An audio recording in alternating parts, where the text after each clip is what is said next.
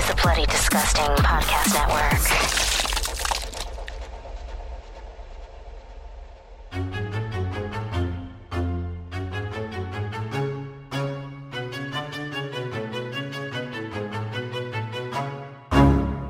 We're gonna carry on and plan the sequel, because let's face it, baby, these days, you gotta have a sequel.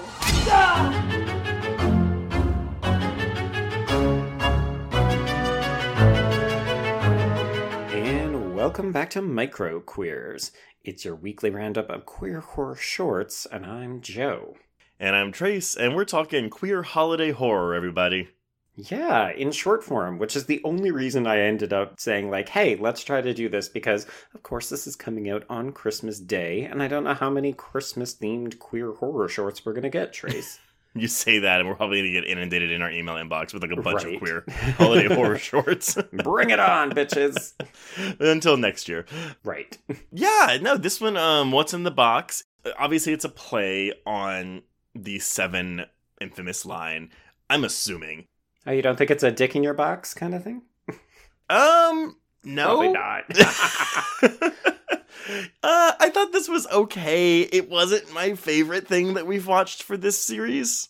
Yeah, this is very much on the lower budget end. So we've got one actor, one location. I like some of the technical elements. The storytelling is a little bit light. See, I'm kind of wishy-washy on both. There's things I like about both, there's things I don't like. And again, this is so stupid, but it's like there's specifically one scene where the lead actor slash writer slash director, William Lott, he has his face like in the camera because he's talking on the phone about the box. Mm-hmm. And he turns around to look at it, and it's clear that the microphone was sitting in front of his face. So when he turned around, the audio got noticeably quieter. So there wasn't a boom mic. It was just like one of these podcast mics, I think, that was sitting in front of his face. So right. I get the low budget aspect, but something like that, I was like, oh shit. Like, right. That took me out of it a little bit. And, you know, the editing's kind of fun in the beginning. It was a lot of jump cuts. But storytelling wise, I don't know if it juggled the comedy and the horror tones very well. That was kind of my main issue. The technical stuff I can overlook because low budget, whatever. I don't know if it juggled the tones very well, though. Okay, well, let me back up and just do a preface in case people didn't have a chance to watch this. I just, like, barreled in there with that. Shocking, I say. All right, so what's in the box? The logline is, on Christmas Eve, a young queer man, Harper, receives a mysterious present on his doorstep. The present, shall he accept it, promises an unimaginable gift inside. The only catch, he must resist the temptation to open it for 24 hours or something else sinister awaits.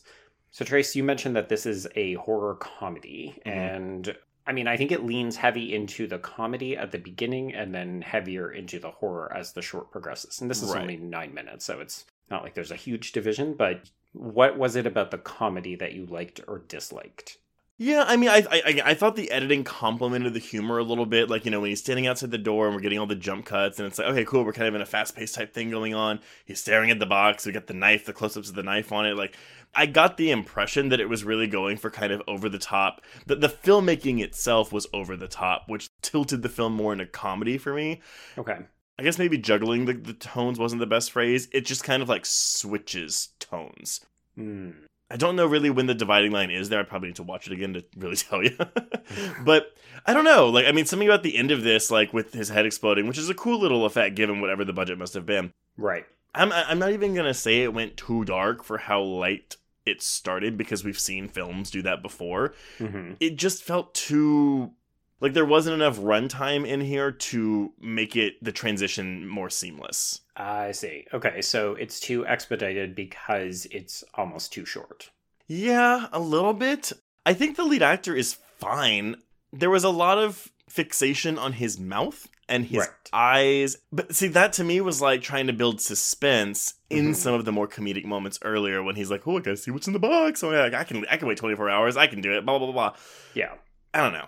I like those moments where he's almost fighting with himself and the cutaways from him to the box and that sort of thing. Because, I mean, there's something a little infantile about the idea that you can't resist a gift that arrives on your doorstep. Like, 24 hours is not a long period of time. So I like the central premise, and it felt relatable enough, and the character was likable in that way, because you're like, oh, he's a bit of a goofball.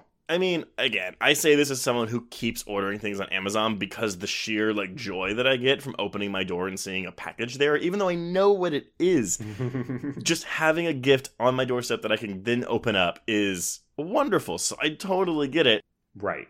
I don't know. I can't really get into, like, why this fully didn't work for me, except I just, like, I think the poor production value and the mismatching of tones just kind of rubbed me the wrong way. Okay.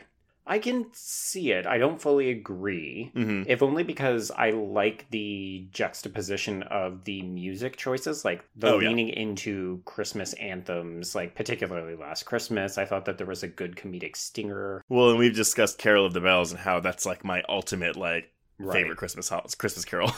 Yeah. So I think I liked those elements, even though I felt like we were supposed to want to know what was in the box more. And I was like, meh. I mean, we all know he's going to open it because if not, there's no short. I think also we all know that it's going to be something bad. Now, granted, I didn't know it was going to be some demon monster thingamajig, but I figured it was something along those lines. Like, I didn't know it was specifically going to be that. And so we know he's going to open it. We know it's going to end badly for him, probably. Right. Although maybe that was the point, though. Maybe that's why Lot started the short out more lighthearted, to kind of throw you off, to make you think it was going to be something maybe harmless, or that it was going to be something silly, instead of going to, like, oh, a demon thing pops out and explodes his head. Yeah. I don't know. I didn't have those same kinds of issues. I think my biggest issue was I found the reveal a little underwhelming. And not so much because the makeup job is a little bit iffy, but... Well, I think that's why when they're not really showing the monster a lot. It's a lot of quick cuts or weird angles on this monster. Yeah, and again, it's a low-budget short. It's what I expected. And in that regard, it's fine. Yeah. I think it's more that I was hoping we were going to get something a little Krampus-y, like Dark Elves or something like that. So as much as I enjoyed a very large man or a very large demon coming out of a relatively medium-sized box, I thought that was fun. But at the end of the day, I thought, oh, okay, it's just a guy. Okay. Yeah, I don't know. I mean, I realize I'm being a bit of a Grinch here on Christmas Day. Jesus Christ, who shat on your Christmas Day train? I know, no. I mean, again, like, I didn't dislike this. I just thought it was kind of fine. Mm-hmm. It's fine. Like, how you feel about Krampus. Fair enough, touche. All right, well, I mean, we don't need to belabor the point, so tell me this. If you had more money and a longer runtime, would you be interested in this short as something feature-length or just longer? I think just longer. I think it kind of gives you a Tales from the Crypt vibe, right? Because it's that morality tale. Mm-hmm, so I could see it being like an episode of something. But I would honestly say like a 30-minute episode, not an hour-long episode. Yeah, like an anthology short. I think you hit the nail on the head with Tales from the Crypt. Because I could totally see this as a Grudge or a Ring-like thing where if you open the box before, you end up dying, and then it goes on to like the person you last spoke to on the phone or something like that. Because I did like the fact that the box shows up at his friend's house at the end. Thought, oh, okay, the cycle will begin anew. You know, I do like that, but at the same time, I was also kind of like, oh, that's it. Like, okay, like that's what we're getting. So I simultaneously appreciated the simplicity of it while also being kind of annoyed by it. Well, I think that's the thing, right? It's an interesting enough premise that you would like to see a little bit more, and this 9 minutes just isn't quite doing it. And I do also get the impression that maybe this was a little hastily constructed. Like, hey, the holiday's coming up. Wouldn't it be fun to make a queer horror short in time for the season? And I don't know. This is just a little rough around the edges, but I think with a bit more time and a bit more money, this could be something fun. Oh, absolutely. I mean, you could say that about a lot of things. So yes, you could, Grinchy. I'm sorry, y'all. I'm really sorry. I don't disagree, and I would like to see what could be done with this premise, because I think it could be fun. Right. As it stands, I think it's a decent short. It's just there. Well, the good news is that William Lott has done a couple of other horror shorts with his company Backlot. Oh, that's clever. I see what he did there. So perhaps we will check in and see what some of the other shorts are like, and maybe you will like some of those a little bit more. 100%. I'm always down to watch it, and I hope he keeps making more so we can keep seeing him evolve as a filmmaker. Mm-hmm. For sure.